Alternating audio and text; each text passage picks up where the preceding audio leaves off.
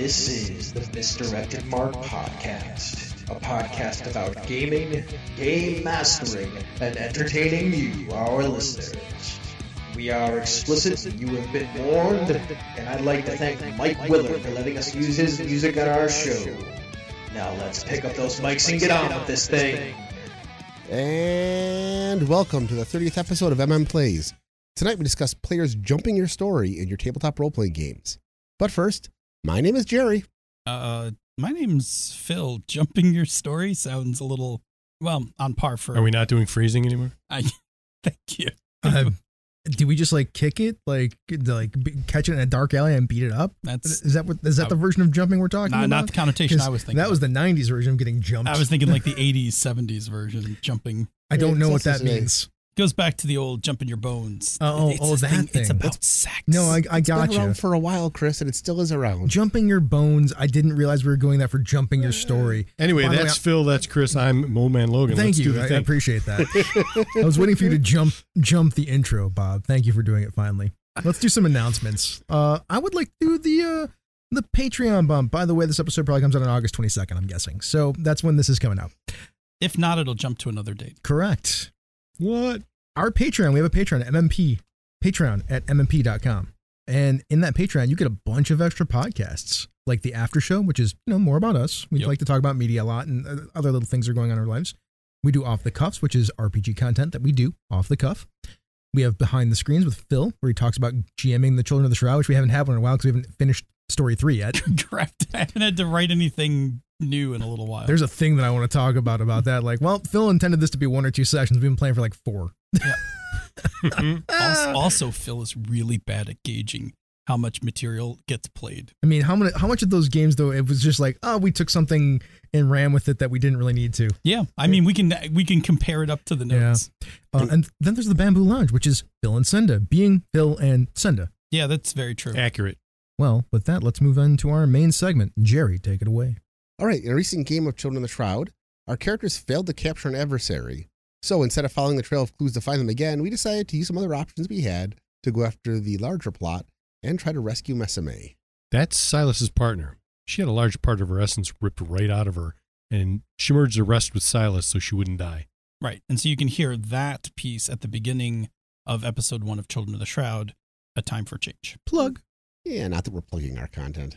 We are never done plugging our content. All right, fine. Anybody else want to plug anything? No? Good. I'm going to continue now, so stop throwing off the episode. Where was I? Oh, yeah.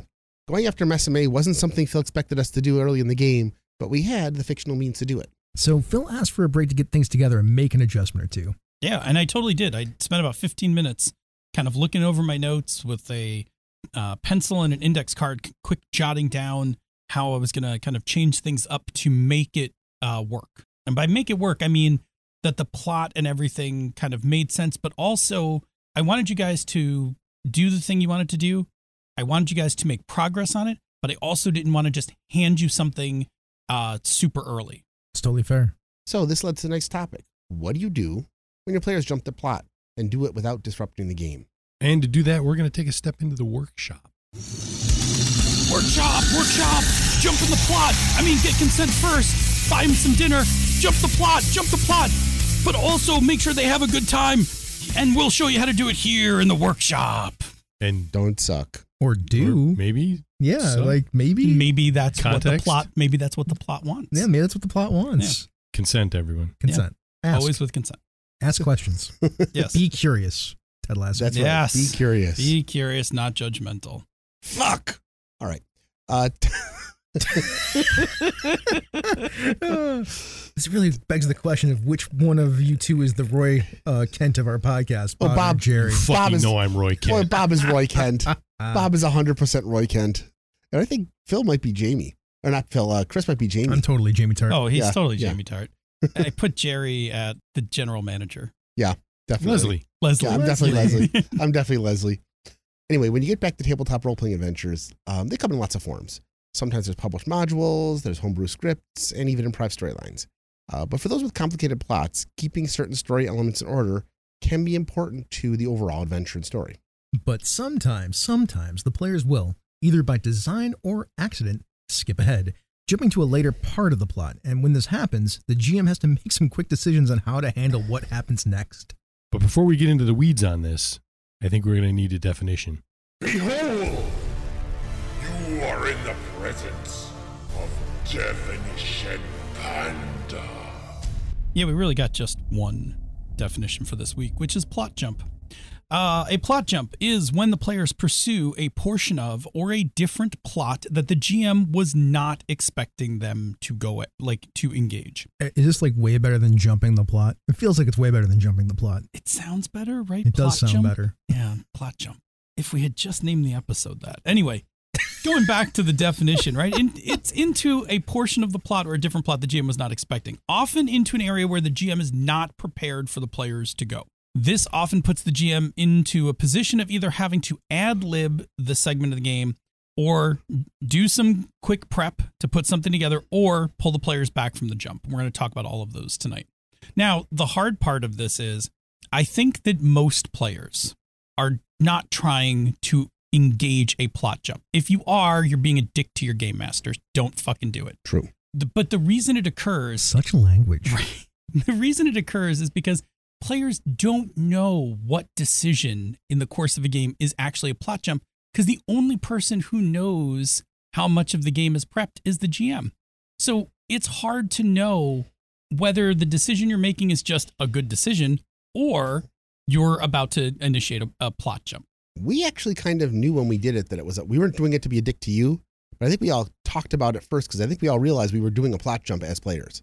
We could all tell that the way the story was going, the reason we did the plot jump is because we didn't know how to take the other direction. So we're going to talk about that, actually. I didn't think we were plot jumping. I just thought it was an alternate methodology to get to where we were going because we talked about it at the previous session. I thought Phil just forgot, and I didn't realize we were plot jumping until at one moment Phil was like, "Oh, I totally forgot we were doing that." I'm like, "Well, that was like my plan this week." Yeah. So those are things we'll talk about when we get to the roundtable because we'll talk about how these occur because I think that's actually worth a discussion of talking about how these things come up.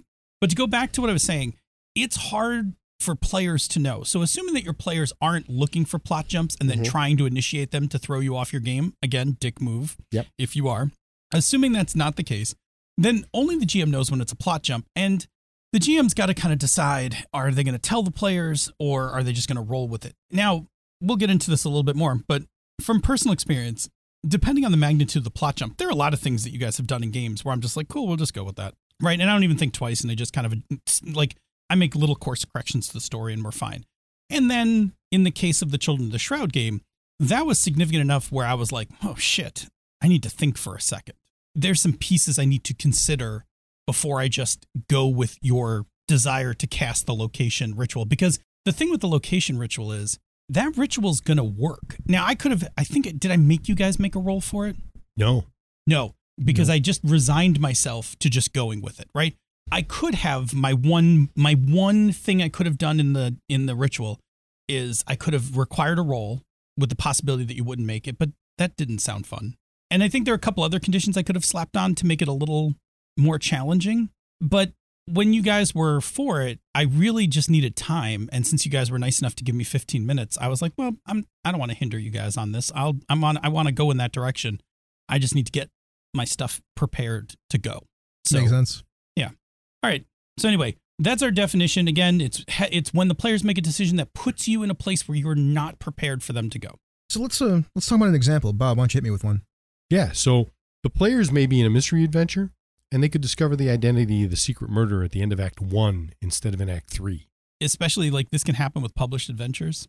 Whoever wrote the adventure wrote it in a way that they thought was pretty hard to figure it out, or could be that when the GM was running it, they didn't do a super good job of hiding or, maybe made it too obvious and suddenly the players are onto something way earlier than they should be. Now, sometimes, and I've seen this happen a couple times in published materials, the players will simply make a mechanical success or have an unexpected ability that allows them to easily move past what are otherwise detailed encounters. Yeah, and if this game is improv or spontaneous, with the story evolving on the fly, this becomes far less a problem since you can push out the end of the story or rein it in as needed. But if the GM has a structured plot, having the players jump to the end game can cause some inconsistency in the story and may even end with them missing crucial plot points along the way.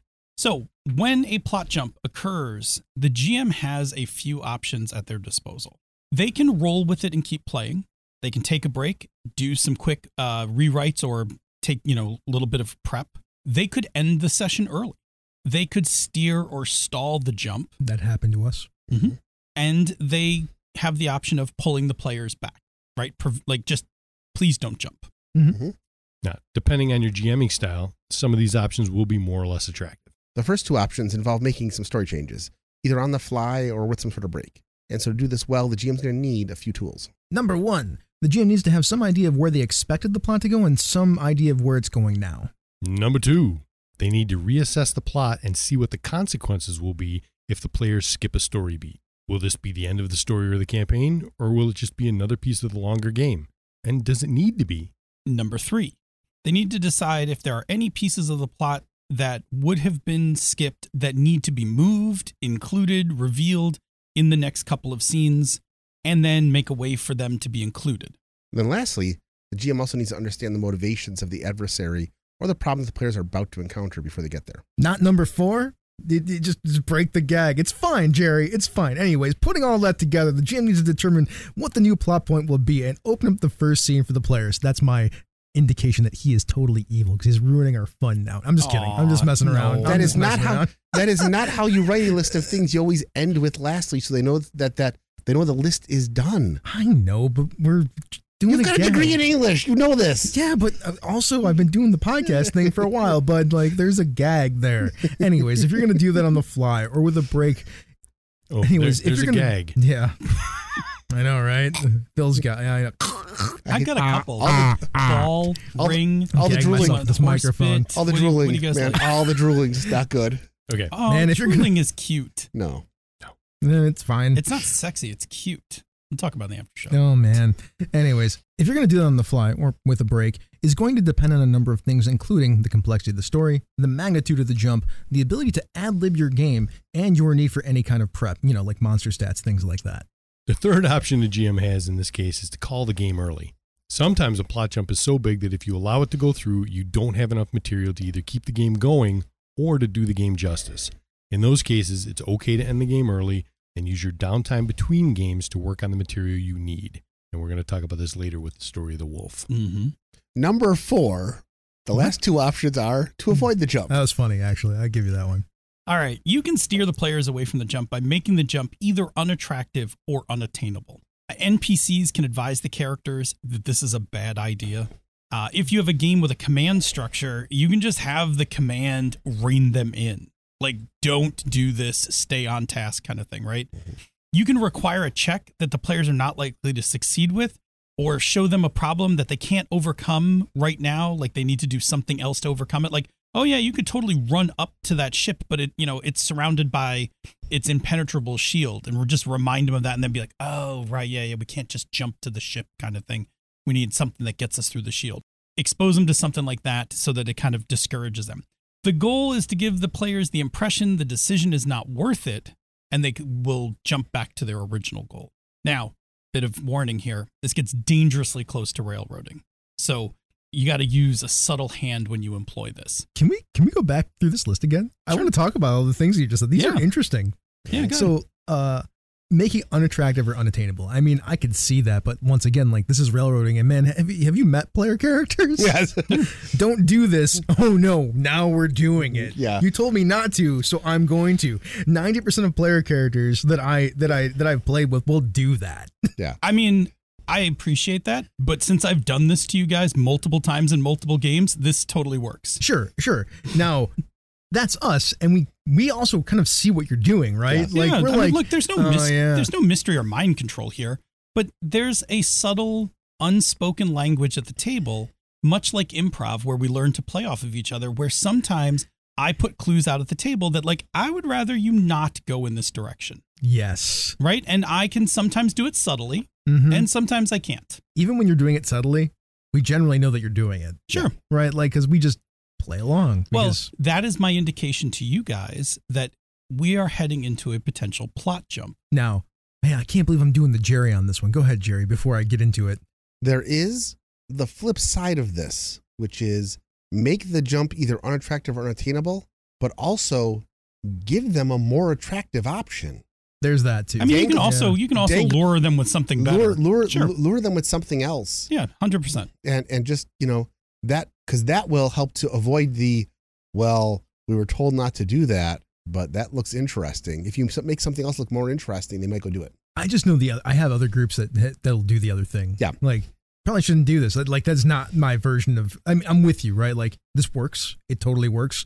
If you have a group But it of doesn't people, work with everybody. It doesn't work with everybody. I'm much more into the thing like, yeah, man, just can we not do this today because I don't have this ready? Like, Well, that is one, you're going to jump. You're going to talk about that in a second. Yeah, but I two, am going to. let me do my last line from this section, which is if the players call your bluff, you either need to be able to roll with it or fold. Yeah, I still want to talk about this list. I think it's Yeah, go ahead. fascinating. Yeah. Like the game with the command structure you can rein them in with. Sure, I'm with you, right? Like I've done that before. I've also had the players be like, we're just gonna blow off the command structure. I'm like, well, you're all gonna get kicked out of the army now, or whatever it is. I'm like, and they're like, We're going fine. rogue. I'm like, Yeah. well, there goes my campaign. Yeah, Or- which then gets you to the last one, which is sometimes you have to just ask them not to do Yeah, it. I know, right? Yeah. I think these are interesting. I like all of these. I see all the problems that come with them, and I like that they're there because you always have a backup plan, which is just like, all right, if you do that, then the game's over, right? Like, Or the game becomes a different campaign. Because I've been in those, like you said, like the command structure says, if you do this, you're out of the army. And they're going to be like, well, face, BA, let's go. Sure. yeah, and then I'm like, well, game's over. I guess yeah. we're not playing anymore. So Or it becomes a different game. Sure, it can also become a different game. my point to this is, and to your point of knowing that I'm doing this, and you know I'm doing it, I know I'm doing it, kind of thing is in ballroom dancing when you are leading a person, like when you are the lead, you actually guide them around the floor. Well, I'm very aware. Right. By how you use your hands, right? Correct. If you want them to go backwards, you push on the hand that's holding their Right hand. before you step. Right. And if you want them to come with you, you put the hand that's on their back, you pull them towards you. That's what this piece is this is the interplay, like the dance, the conversation. I'm going to tell you the thing now that goes along with this metaphor. You're right. But unless you practice a bunch of this stuff with your partner, Correct. it Yes. doesn't work. Yes. Yeah, no, you're If you're going to dance with somebody Yes. that's not really used to dancing, Correct. it's not going to work. because it doesn't work. Correct. I have these three we're mooks at we're the table. all practiced. Yes. So here, let me We're ask you with a you. question. Yeah. How do I get people to get to that point? So I think that probably the most important part of this, right, if we're going to just quick roundtable this, is forget the idea of never let them see you sweat. Let them see you sweat, right? The best way for players to understand what a plot jump is doing is to start telling players when it happens. Like, oh, you guys are totally going into a place I'm not prepared for. No Shit, worries. we just fucked this game. Well, no worries. I can handle this. It's good. Or, all right. Like, just so you guys know, if we're going down this path, this is what's going to happen. It's going to fundamentally change the game. Like, there's a thing where when I was a younger GM, that all the advice was like about like doing this stuff, but don't ever let your players see it. Like, be a duck, smooth on the surface, paddling like crazy underneath. And we all But know fuck that. that's terrible advice now. Right. It's Yeah. like, fuck that. Just show everything. We constantly are talking. Even Yeah. now, like we've been playing games together for like the four of us have been playing games together for like what 2 years now. Like At least 2, 3. I mean, Yeah. as this particular group, Yes. like overall, like the four of us have been playing games together for like 4 or 5 years, Mhm. maybe longer in some cases. As a group together, pre-pandemic. Correct, right? Like so, it's been years. Like we're all very used to each other. Sure. At this point, it is a pretty established game group. I'm with you though. When it comes to people that you're not used to playing with, or you're still getting a feel for, just talk to them. Yeah. Just and we still do that, even though we're all used to each other. We can Yeah. play without talking to each other sometimes for like hours and hours. Look, Just chat. if I'm putting on a show, right? If I'm running a con game, I might try to make it look a little smoother. Sure, yeah. But if I'm with you guys, I'm totally just like, whatever. And I don't think people know, I don't know if people know this because I don't remember what makes the cut for the episode. When you guys in Children of Shroud had the plot jump about finding Mesame, I was like, oh, I need a few minutes. And Chris's initial reaction was, oh, cool, we'll just edit this. Because And then it's you said, AP. yeah, and you said, don't edit it, leave it in there. I'm like, well, I'm going to edit around it to make it so there's chunks of it. That Nobody you needed can like hear it. 15 minutes of elevator music while Yeah, filled. right. Like, But we mentioned it on the show. Like we mentioned, like, oh, we just took a break. yeah, I mean, I'll put like that meme in there, like 1 year later. Yeah, exactly. So, but that was important because again, to your point, right? Like we're not an AP as in like a packaged. We're not a entertainment actual play. Correct. We are entertain. I'm trying to be entertaining. we're trying to be I'm trying to play entertaining. characters and do all the stuff, but like the whole a good chunk of the focus is to present the game to. And I would say 95% of what you hear in our episodes, our AP episodes, is how we actually play games. Yeah, I mean, I'm just cutting out the latency between certain things and people pausing Or and the not loop knowing of discussion, yeah, those like that things. kind of thing. But really, our table sounds like That. what you were listening to. Mhm. All right. Anyway, Chris, do you want to finish off this list by No, I want to talk about the next thing. No, go ahead. Go ahead. So, like, these are interesting. I think these are all fascinating, right? Sure. You can require a check that the players are not likely to succeed with, or show them a problem that they can't overcome without doing something else. I know that borders on the railroad thing. I actually think it's a really good way to get people to go back to doing the thing that you wanted them to do in the first place, because you can just be like, you want to do this? Well, to solve this problem, you have to go over here. And that over here is the thing that we've already done. Yep. Now, like I said, it could feel like railroading, and it kind of is a railroad, but who cares, right? Like you did not take my plot hook that I wanted you to take, and sometimes you just need to take my plot hook that I wanted to take, and you can do it subtly, or you can be like, look, just go do the thing, otherwise you don't have a game for today, because maybe you're not good at improvising. Correct. Plot jumping, story jumping, jumping the plot, story jumping. Yeah, we're gonna do that one because I don't like the other one now. The other one's got me all quirky in my head. It's good. We'll just change the meaning of it. Sure. Yeah. If you want to learn how to improvise, it's a pretty good way to learn how to improvise. Yeah, and there's a point of these jumps that I actually enjoy when I'm playing, because one of my favorite things when I play is to be surprised by what you guys do. So there's a certain amount of jumping that I'm totally comfortable with, where I'm just like, sure, no problem. Let's do that. Let's go.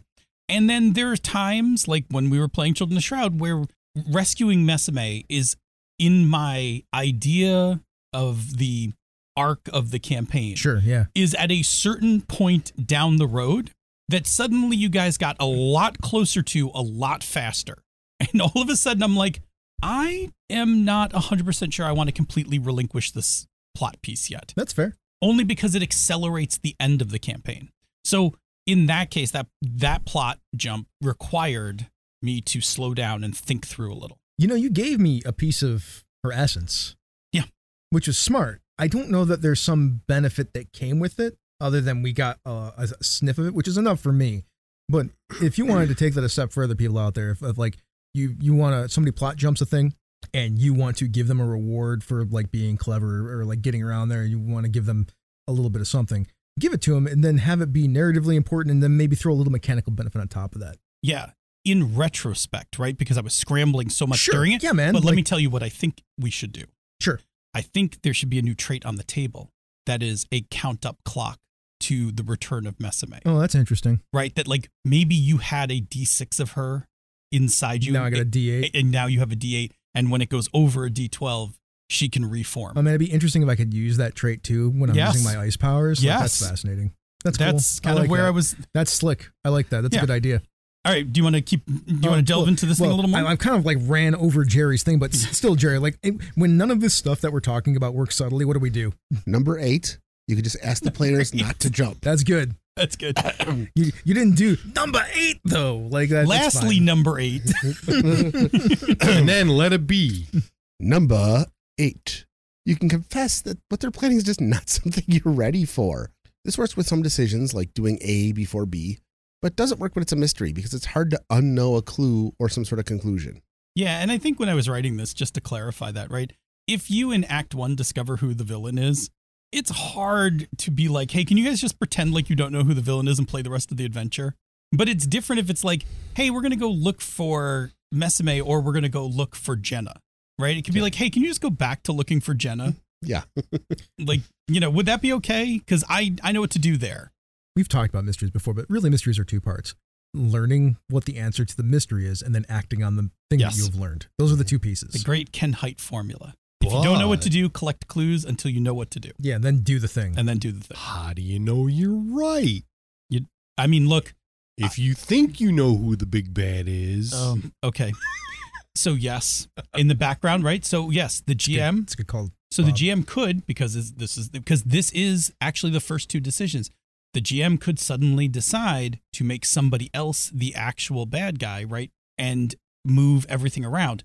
Depending on how fast you can do that, it goes back to those first two things. You may be able to just do it on the fly and be like, oh yeah, the other likely person this could be is, the guy who sits in the lighthouse to Scooby-Doo this up, right? And, then you just kind of, quick retcon things in the back of your head and fix it. Or you might have to stop and do a quick rewrite and be like, well, out of my pool of characters, my NPCs, who could I pin this thing on? And then what subtle changes would I have to make in the plot to make that make sense? And then quick write that up. This is the premise of Brindlewood Bay. There's almost always 3 to 5 people who could possibly be guilty. Right. And that is because Brindlewood Bay is a procedural mystery. Yep. Where the mystery doesn't have a foregone conclusion.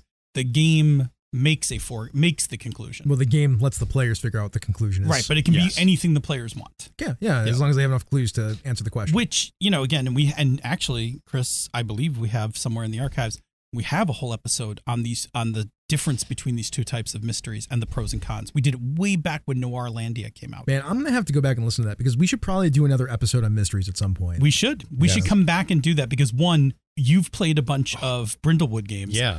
And we came off of Knights Black Agents recently. Yep. We are fresh on both procedural mysteries and improvised mysteries. And honestly, the mystery landscape has shifted quite a bit with the new these games. Yeah, these kind of from Brindlewood games have kind of changed a lot of stuff. Actually, if you look at Tales from the Loop, it kind of has some of the same stuff in it. I've been reading a bunch of Tales from the Loop lately. Oh, I love that game. It actually says figure out what the answer to the mystery is as players, and then once they figure out the answer to the mystery, of course you're going to write a document in there of what's going on actually in the mystery, but then they have to act on the mystery to solve it. So Yes. it's all that structure is right there. Yep. It's all pretty simple. So now that we've discussed some options for what to do with these potential plot jumps, let's take a quick break and talk about another show on the Misdirected Mark Network before jumping into the roundtable for some discussion. Bob, take it away. Yes, you should absolutely listen to Thaco with Advantage. Ange and Jared love talking about RPGs and D&D in particular. Together, they share insights into the games they're running in the campaign journal and then tackle a variety of topics that affect the game in the DM's workshop. They're going to talk anyway, so they might as well record it, right?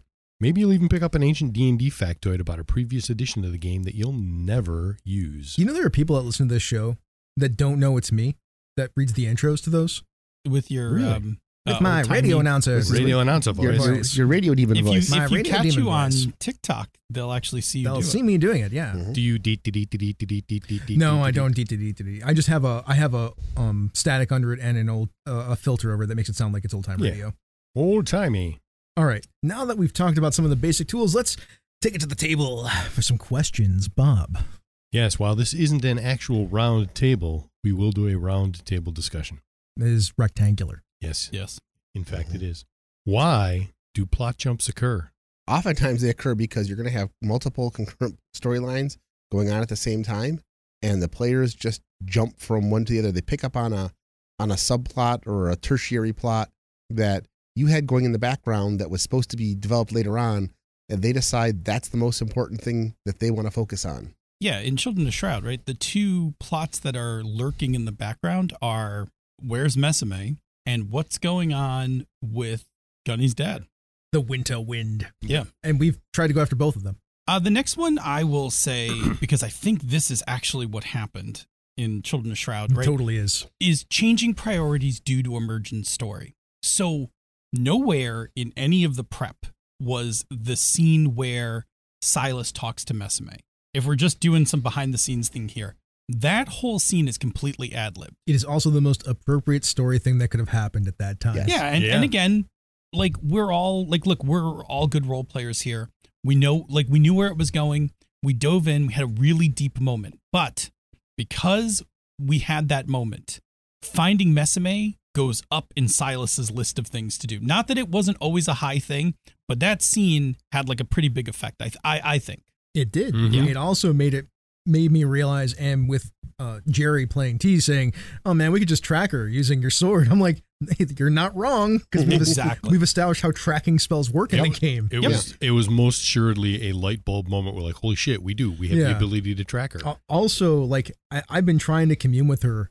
This is not the first time this has happened. I've been trying to do this for sessions and sessions now. I mean, going back to being able to put the sword away is the beginnings of that. And not only that, but before I could put the sword away, I was trying to commune with the sword. Yes. There were moments where I'm like, I'm trying to commune with the sword and nothing's happening. Yeah. It's been interesting. Like it's been an ongoing thing. I don't know. What's another one?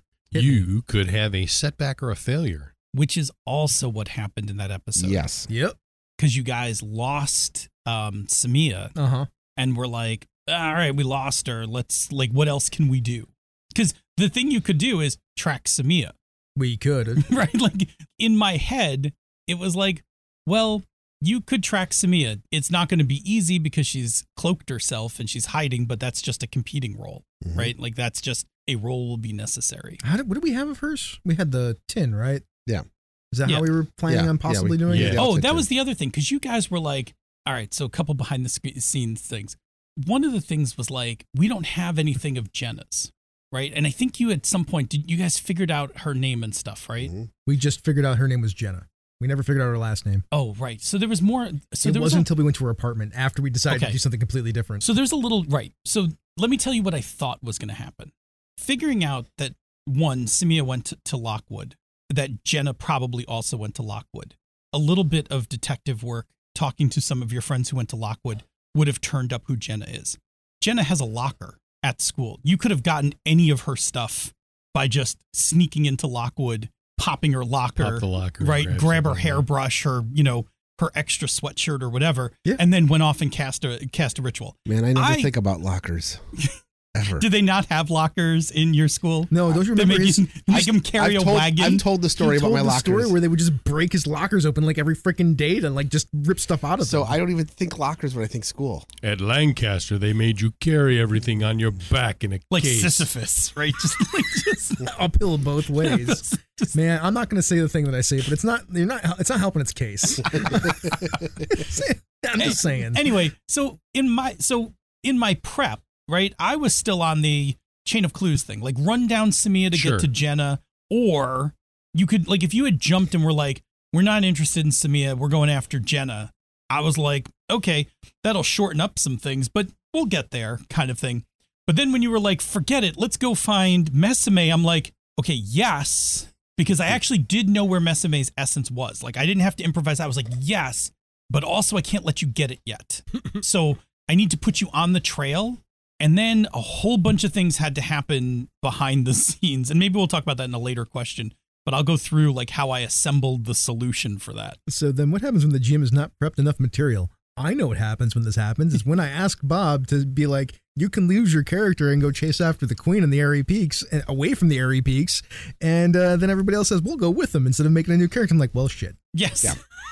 Again, that's a moment where you're not expecting, but like the players are so bonded, like our characters are so bonded that when Bob was like, I have to leave the peaks to go to my people, I was like, I will go with you. I tried to give Chris the opportunity, like, I'll just take my character and go, and you guys, I'll make a new character, we'll go back into the peaks, everything will be great. No, we'll go with you.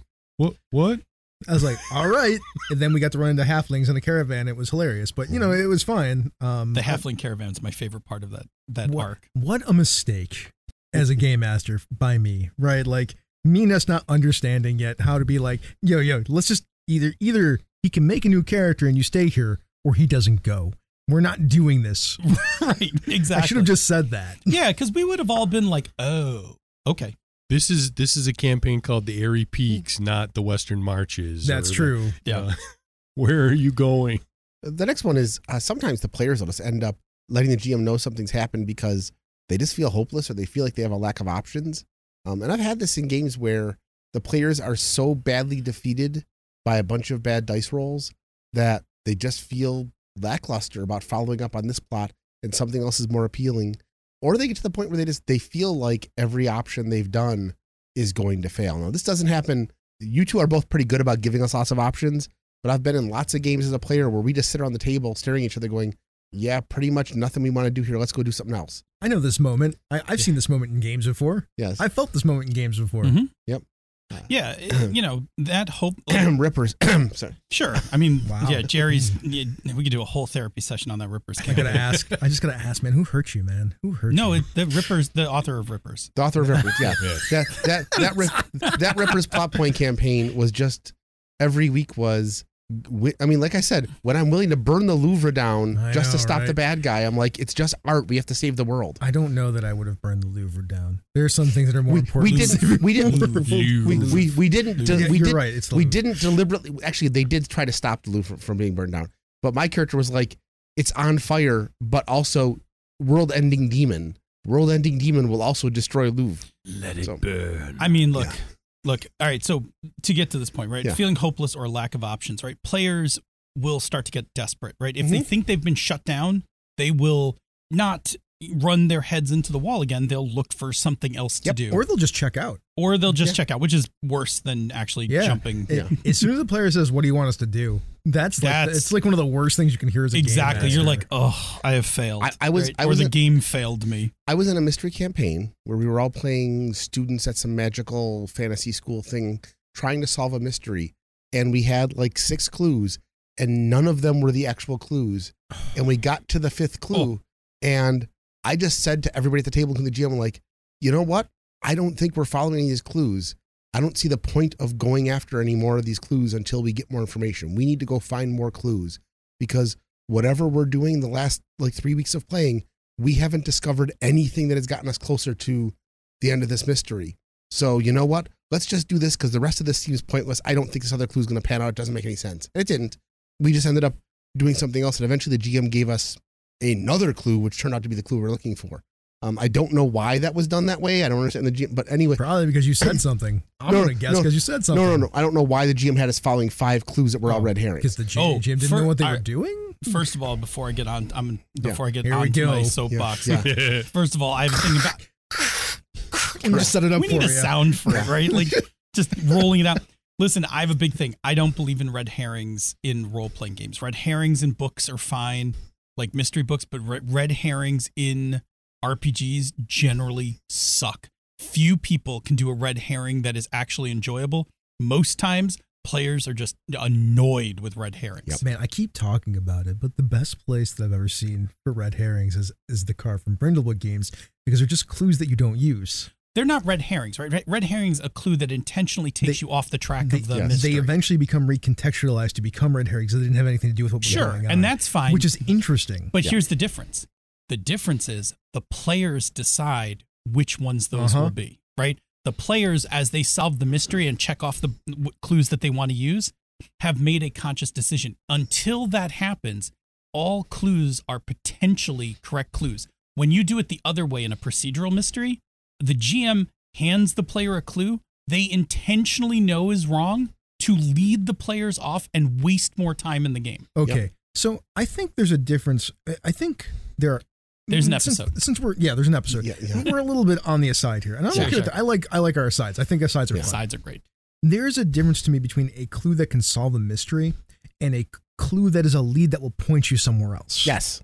Sure, but I mean, Right, again, 'cause- you know what I'm going to say here. Sure. I There don't is know. also, I don't. there's also a difference between a clue that leads you somewhere else as long as it leads you in the same mystery, as opposed to a clue that deliberately leads you off the path. One of those is an actual red herring, right? The actual definition of red herring is a clue or piece of information that is or intended to be misleading or distracting. Yes. It's not potentially useful. It's not going to be used in the solution. It's not any of those. It is intentionally throwing a clue out that makes the players think A when it's really B. Yes. That's a red herring. Deliberately misleading. Red herrings in RPGs suck. Red herrings in RPGs will bring out Evil Jerry player real quick. Prepare the Chris episode. has thoughts. Oh, man. Prepare the episode. I'm about to say the thing, and then this will spawn the episode that we will do. Sure. Good. There is a place and time to use a red herring. There is always a place and time for something. Correct. I will not argue that, but I'm going to tell you that the margin for error in using a red herring is extremely narrow, and you better be really good before you deploy it. Not for rookie GMs. If there is a timer on an adventure, on a mystery, and you provide them with multiple clues at the same time, I think it is fine if one of them is a red herring that is just going to lead them to a scene that will waste their time for that moment. That makes the clock tick down, because then they can backtrack and still take another path. Assuming that there's enough time, yes. Assuming that the distance to understanding it's a red herring is short, I don't disagree. Not only that, but in the immediate, when you get those 3 clues, you can discern potentially that one of them is a red herring. That's the thing. There has That's fine. to be also a way for the players to have some knowledge that this may be a red herring, because if there's no indication that it's a red herring and they just pick one at random because they don't have information and that wastes time, now that is literally a red herring. It is deliberately misleading just to eat up time on their clock. All right, to And that's answer not good. to while we stay on this aside for a second, to It's a whole do fucking the episode. bad yeah. version of your example. Sure. So 3 examples, but it takes 3/4 of the time for the mystery to determine whether a clue is a red herring or not. No, that's stupid. That's stupid. Yeah, that's correct. dumb. If you can figure it out in the like first 5 minutes or 10 minutes or 15 minutes, like something small where you're like, oh, wait, backtrack. It's one of the other 2. I I'm watched okay with that. I watched tons of procedural stuff too, because Bridget lives in my house. Oh. And she's, over the last like 5 years, I've probably watched more procedural mysteries than I have in my entire life. Because I think I've watched Elementary like 7 times in the last 5 so years. let me be clear. There are always red herrings in Elementary. Let me be clear. I don't have a problem with red herrings in any other media. I don't like them. I intensely dislike them in role-playing games. They are fine in books. They are fine in movies. They are fine like in every other media where I'm a passive observer to what's going on, because they are a plot point in the story. Sure. But if I am a player and you purposely feed me a bad clue just to waste time, just to slow down the mystery, Sure. it's a dick move. Well, that's not good pacing. There's no tension there. Yeah. You know we say that not all literary structures fit into role-playing Except games the red well. herring does fit into the structure of the role-playing game just fine. And I will argue it because it is, as long as it's a choice. As long as you have the choice whether you are going to follow this clue or that clue, and then you can get out of it fast enough, because it then allows you to have villains who do things that set up red herrings to cover their tracks. Sure. And that is actually, to me, good, solid design. It shows off something about the villain. So when it's something from a villain, there's already a level of look. We need a whole episode. Yeah, Yes, I saying, can't do this. You You got to cap this. Let's thing. put a pin. I was gonna say, let's put a pin in this and do it another episode, because there's a lot to unpack here. Your nuances let's aren't- put a pin in it and go on the Yeah, next your episode. nuances aren't wrong. Bob. There's more to unpack on that. Future topic. You can We- never we- tell me it's always wrong. No, and that I didn't say it was always wrong. and- I said it was generally a bad idea. and that is the other half of it, which is there's always exceptions. There are no Yeah. absolutes in this shit. Sure. Big dog, Bob. Yeah. So we're in the forest, right? I think so. We made The last encumbrance item- attractive. Yes. The last item on the list. Anyone can pull it off. We could pull off how to use a red It's herring. not even about pulling it off. It's about how to use it properly, right? Yes. Guys, And Get that your will rolled be up a good newspaper, episode. because we haven't stopped That yet. will be a good episode. So the last thing on our list of why plot jumps occur, the GM misinterpreted where the players were going in the story. It can happen. I often try to head this off by asking you guys what's going on in the next session. But if you changed your mind in the middle of like the week as I'm prepping and no one mentioned it to me, we could wind up in one of those situations. Yeah. I've had that happen on more than one occasion. I almost did it to Phil during an Ox game. I'm like, we should do this. And he's like, that's not what you told me you were doing. I'm like, all right, we'll do the other thing. Yeah. I mean, last time you said you were going to do X, so I prepped X. Yeah, it's fine. That's when I was like, yeah, it's fine. That's fair. I don't want to waste your time. Yeah. I try to respect the game that we're playing. Yeah. Respect the game that you're playing, folks. Yes. yeah, exactly. Next question. What are some of the tools we can use to figure out how to change up the plot? Breaks. Breaks for sure. I'm going to go into my favorite one that I put on here, the what's going on document. That thing saves me more times than not, because it's my what has happened behind the scenes. It's how I reference how I'm going to fix things. I like the idea of other plot tie-ins. I think just having another subplot, which is kind of what you did with Children of the Shroud. You redirected us back to a subplot, which was chasing down Jenna. We started going after Mesame, and going after Mesame led us back to the subplot of going after Jenna, or technically the main plot of going after Jenna in that session. It felt like that's what you were doing. Yeah. And that's good, because it felt seamless. I don't think he intended that, but it's. No, actually, it's not untrue. It is. I'm So just reading his body language. the linkage between Jenna, her boyfriend, and Mesame has been there for a long time. Uh-huh.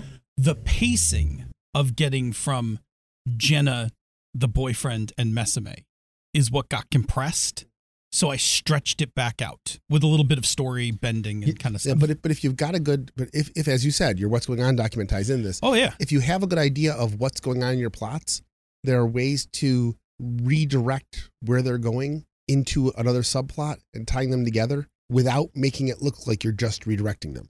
The other thing that I did between recordings was after you guys lost Samia, I went into my prep and wrote a new section that was like, what happens after Samia gets away? Because if you had caught Samia in the park, you would have gotten the clues to go after Jenna before Jenna knew anything happened to Samia. But what wound up happening is when Samia got away, I'll just a little behind the scenes here, Samia calls Jenna and is like, these dudes in the park tried to arrest me. And then Jenna's like, oh, fuck. And she does some shit too. Yeah, because she's cutting off a loose end. I knew exactly what she was doing when we showed up. Yeah. Right. So when I started writing that 15 minutes, I was like, okay, look, I have a couple goals. One, I want to put you guys back onto the end game of this because I want to actually finish this mystery. So I'm going to just put Jenna into the plot. Also, I need to give you some stuff. So I needed to put some stuff in the apartment. And then, this is completely behind the scenes. That thing about the no clipping into the back room was actually something that Senda's son was telling me over the phone because he was telling me all these Gen X things because he was listening to me doing Gen X stuff. I think you mentioned that in the episode. Right. And he was kind of laughing because he's like, you're getting some things right. You're getting some things totally wrong. And so he gave me a couple more. And so sitting in the back of my head was this no clipping through the back room. And I was like, when he told it to me, I was like, oh, I'm totally using this in a future episode. Like I had not planned to use it for like one or two more scenes. But as I'm sitting there going, all right, well, how the hell do I get like Jenna here? And how do I get Mesame's essence in a way that you can track it to the apartment, but you can't actually find the actual full container? It has to be somewhere else that you can't track. As I'm putting all that stuff together, I'm like, oh, and again, this is that pattern recognition thing that you do as a GM. I'm like, oh, I have this backroom thing, this extra dimensional space. I'm going to pull it into the story right now. And then I'm going to set up that Jenna went this way. The essence is X. Like, I can't tell you because we still haven't played that part, but like, I'm going to do this thing with the essence, but also I don't want to be a dick and rob you guys of the work that you guys were doing. So I needed to put some stuff at the apartment that made it like, you got to the apartment. I need to reward you for that work. Does that make sense? Yeah, it totally does. None of that would have been as easy to do without having the what's going on document where I knew all the stuff and only had to just kind of look at it and say, well, all right, how do I adjust what I have to keep the story, alive? It's interesting. I just want to counterpoint this, and I don't think either one of these ways is right or wrong. The way that you do it with the what's going on document, jotting notes down and whatnot, is the thing that I will often do in my head while we're playing a game. When like, oh, that person got away. What are the next 3 steps that they're going to take? Note.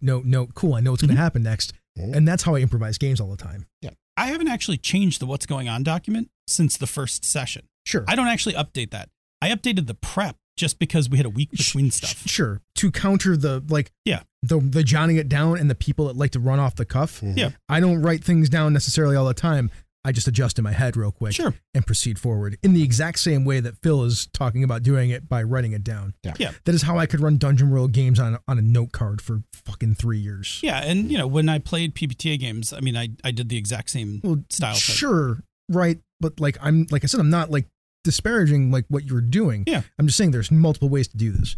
It's how I slowly built up the Cult of the White Fang without ever writing anything down. Sure. Absolutely. Yeah. I just knew in my head who all these people were. For those folks who are listening to us talking about story jumping or plot jumping, if you're more familiar with the idea of video games, we're talking about sequence breaking. Like we are breaking sequences that Phil has in his mind for what he thinks is like the logical thing that should happen. Now, there's nothing wrong with having a logical thought of what potentially could happen in your game, as long as you're willing to not be married to that thing. Yes. Don't be married to your whatever your logical sequencing in your head is, because that leads to madness because it'll never happen. Yeah. It's also not fun. That's not the point of, in my opinion, what a role-playing game should be. Yeah. And I mean, the tips I get to go with that, right? I don't ever write solutions. And 2, I often write my prep as in, especially the what's going on document, as if you guys weren't involved. So it's my baseline. Like, this is the shit that happens if no one intervenes. And then when you intervene, I can just look at, well, what would change? when you failed to catch Samia, what changes from what I've already prepped if Samia can warn everybody that the Veil is chasing her down? I wish we had written some of this stuff down in some sort of published format before Jason Cordova did. Right. He like beat us to it. We've been talking about this stuff for like 7 years, man. Yes. And so is he. Don't get me wrong, Now- but that's exactly what the mysteries look like in public I mean, look, access. we're all drinking from the same I fucking well, know. right? Yeah. Like, Here's like the mysteries are like, here's the danger, here's what's going on, Yeah. he's what happens if you don't deal with it. Yeah. Like, I mean, it's I right mean, there. listen, it's such I a- don't think- that's what I've talked about. One of the, we've all been talking about for No. like a decade. Yeah. I've talked before about the Companions adventures from 1980, where they blew my mind away because every adventure was written with, here's the timeline that came before, here's what's going on in town when the players arrive, here's what will happen if the players don't intervene. And that was mind blowing to me at age 9. Yeah, and it's gotten smarter now because it's Yeah. even less than that. It's easier to process. Oh, it is. It Yeah, is. It's a good idea. I mean, when I say we're all drinking from the same well, signs and portents, Sure, right? right? Like, we all drank from the Dungeon World well. And Mhm. Jason was a huge Dungeon World person Yep. early on, right? I mean, that's where Discern Realities came from. Mhm. And so we all like it, and you're right, we've all been talking about it. And it's one of the reasons why why Jason's games work so well when we play them is they're so close to how we play. Yeah, it is one of the weak things actually in the Cortex Prime books. It doesn't do a very good job of explaining how to construct scenarios. Yeah. There's nothing It in there doesn't. for that. Yeah. Like what are your frameworks for playing with that? There's a little bit of that, like in Hammerheads and things like that. Like Yeah. here's how a disaster gets set up, which is not bad, which essentially is what you do for all of our Ox game stuff. I drew a little in the beginnings from Hammerheads, Mm-hmm. and then we fumbled through probably the first 2 to 3 sessions, and then I figured out, was like, oh, I now understand how to put one of these together. Yeah. That's about right. Like, yeah. What's next? What is next? Bob, that's your job. I'm just here for the ride. Yes. What are some of the pitfalls to having a jump in the storyline? Well, the first one is that the story just ends too quickly. If you have a jump in the storyline and you're not ready to end that game, but you let it go, but you let that jump go through, it can end your story, your game, or that session. That's true. That's why dungeons are such a good structure, because it's really hard to skip stuff in the dungeon. Pass wall. I mean, yes. That's why pass wall is such a fucking shitty spell. I mean, Boink. Just walking through. depends on if you can cast on everybody or not, too, right? Yeah. Like, because if you're I'm just just you, fucking around. yeah, I mean, if you're just the one that walks through the wall and you walk into the room with 12 on-kegs and it's just you by yourself, you're in a lot of trouble. Yeah. Mhm. Exactly. If you're a pair of eyes that are just floating along, like rolling along, Right, the right, wall, exactly. Yes. that's That's from our DCC game. That's a everybody. fucking- Try emoting with nothing but your eyes. It's great. It's that super fucking fun. shit. Bob was that so adventure good. is one of the best It's things really good. I've Another one, you could miss key story beats. Like if you're jumping over a bunch of stuff, there's just stuff in the middle that you might have that would have come out through play that now might get skipped, or you're gonna have to shuffle it back in somewhere else. Here, let's talk about this for a second. I think this is an important thing Sure. to note.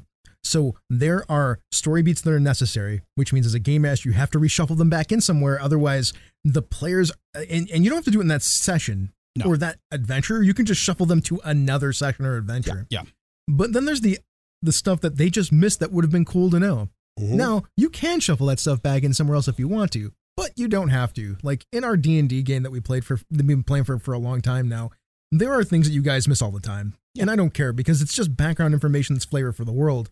And you guys get tons of that stuff anyway, so it doesn't matter to me whether you get it or not. But those main points, I got to make sure you get them. Yep. Otherwise, the stuff that I have planned doesn't make any sense. Yeah. So, Yeah. Yeah, and I think that's probably the important part, right? Those missed things help with either explaining, help to make the world make sense or maintain continuity, or both. so what's our next question, Bob? What are some memorable times you or your players have jumped the plot, and how was it handled? I will try to condense this down as much as possible, and then Bob can help me out with this. We had a D20 Modern game many, many years ago that was a heist style game, right? Criminals that were stealing things week to week kind of thing.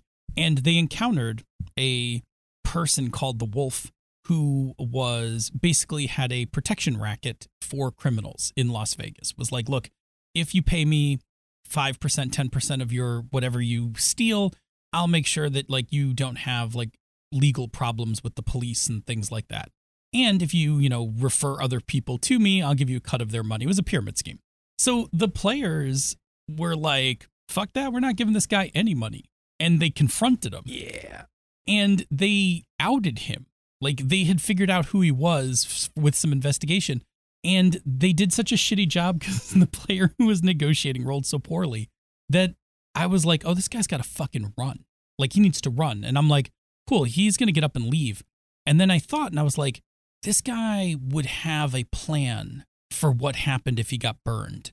And it would have to be a really good plan. Like, it would have to be like he blew up his whole operation and disappeared quickly. And I was sitting there at the table and I'm like, I can't fucking wing this. Like, I can't wing it a plan this intricate. No. So I was like, we got to stop playing. Since you guys have decided to go down this route, we'll stop for today and I will prepare what happens next in our, like, next week when we play. I need to say now, I couldn't wing that either. I would have to stop too. It's too much. Yeah. It was too much. And I wanted it to be intricate because I was like, if I ad-lib this, it'll be okay, but it won't be airtight. And this guy had this racket running for like 10 years. Yeah. And so he had like everything from, he had parolees. He was laundering money through a charity that he staffed with parolees. So when he burned his operation, he just had the police, he violated all of their paroles and just had the police scoop them up and disappear them back into jail so they couldn't be found. And he burned this whole operation to the ground in this really methodical manner and outed the players, put them on the run. Like, it was, and it also changed the entire course of that campaign. It was, like Phil said, his plan, this character was so well set up that it took us quite a lot of investigating and finagling to figure out finally who he was. This went on for a while. And then what'd you do when you found him? Well, the thing was, this game started out like a light Ocean's 11-y kind of thing. And then when this guy threatened our money, and then we hunted him down, and it turned into Reservoir Dogs. Literally. And we literally, Sean's character greased him on the beach in like, I don't know. It was the Bahamas. The Bahamas or something. And we were all like, how did we get here? Like, who are we? There's another really good story about this game that's in the first chapter of Unframed. Go pick up the book. Mm-hmm. Yeah. Mm-hmm. So when I was in college running my weekly superhero game, there was a time travel adventure in year 3 that we were playing that involved kind of the Terminator kind of thing, where characters come from the future to warn the heroes of the past that what was going on. And what they found out was that their base, which this has been a plot point since the beginning, was built over one of the 6 elemental nodes on Earth. And that when the villain who's coming back from the future to basically wipe out a bunch of people sets off a futuristic neutron bomb in the player's base, he accidentally blows up the elemental node, which creates a 150-mile crater. Not just diameter, but also up and down, which messes with things. And my plan was that the players were going to figure out how to stop the neutron bomb, go from there. They're like, when does this happen? And they're like, oh, this happens in a week, that you guys get attacked here. And the base was, well, if we just blow up our base now, he can't come and blow up our base later on. And then he wants it off the neutron bomb here. And before I could do anything else, the players just set about destroying their own base. They're like, we're superheroes, what do you do? Okay, we're going to set off a bomb here that won't set off. Like, they suddenly realized they had an elemental node, so we're not going to use that element here. And like within like 3 minutes, the players go with the plan and they just put it right in motion. It's like, we're blowing up the base right now. Wipe the base off. Now we're going to build our new base somewhere so that if he sets off a bomb, it won't create a crater on Earth. And that was their next. I'm like, oh, okay. They had all these clues, what I thought were clues on what to do next. They didn't take any of them.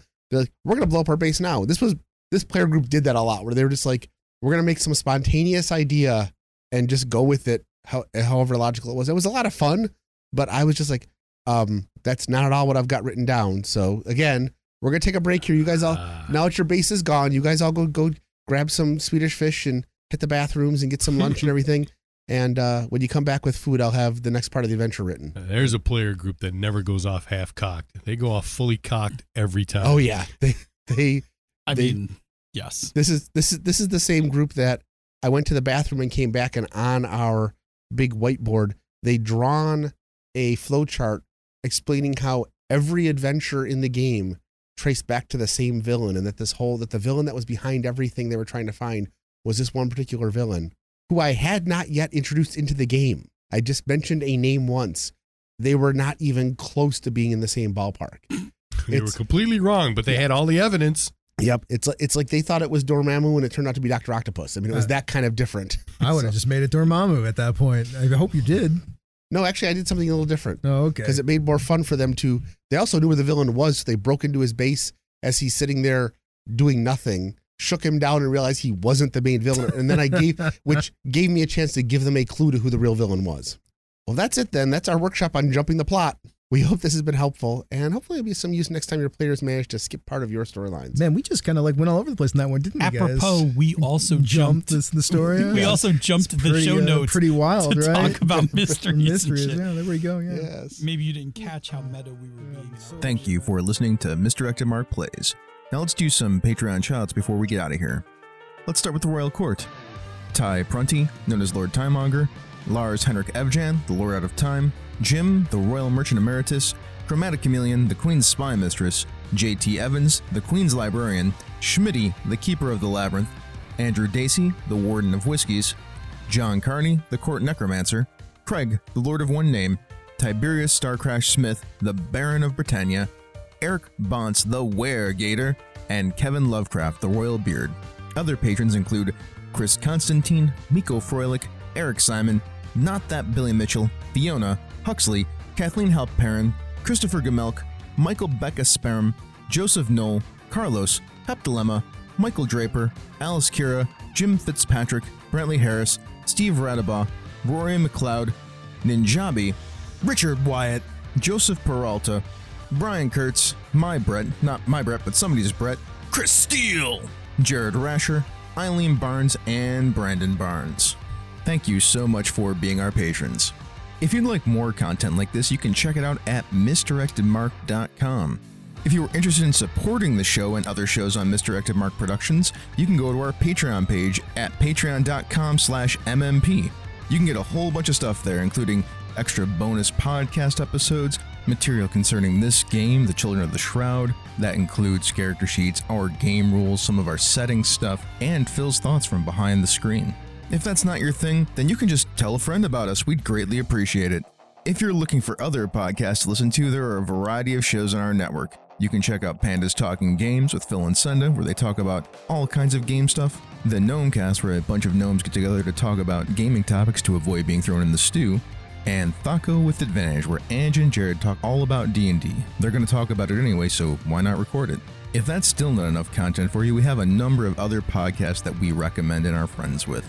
The Tabletop Bellhop, your board game concierge, the Knights of the Night, an excellent AP podcast, Mastering Dungeons, where they talk all about D&D if you want some more D&D stuff, and How to RPG with Sean P. Kelly. You can catch that on YouTube.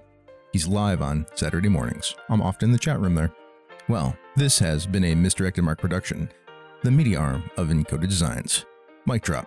We out.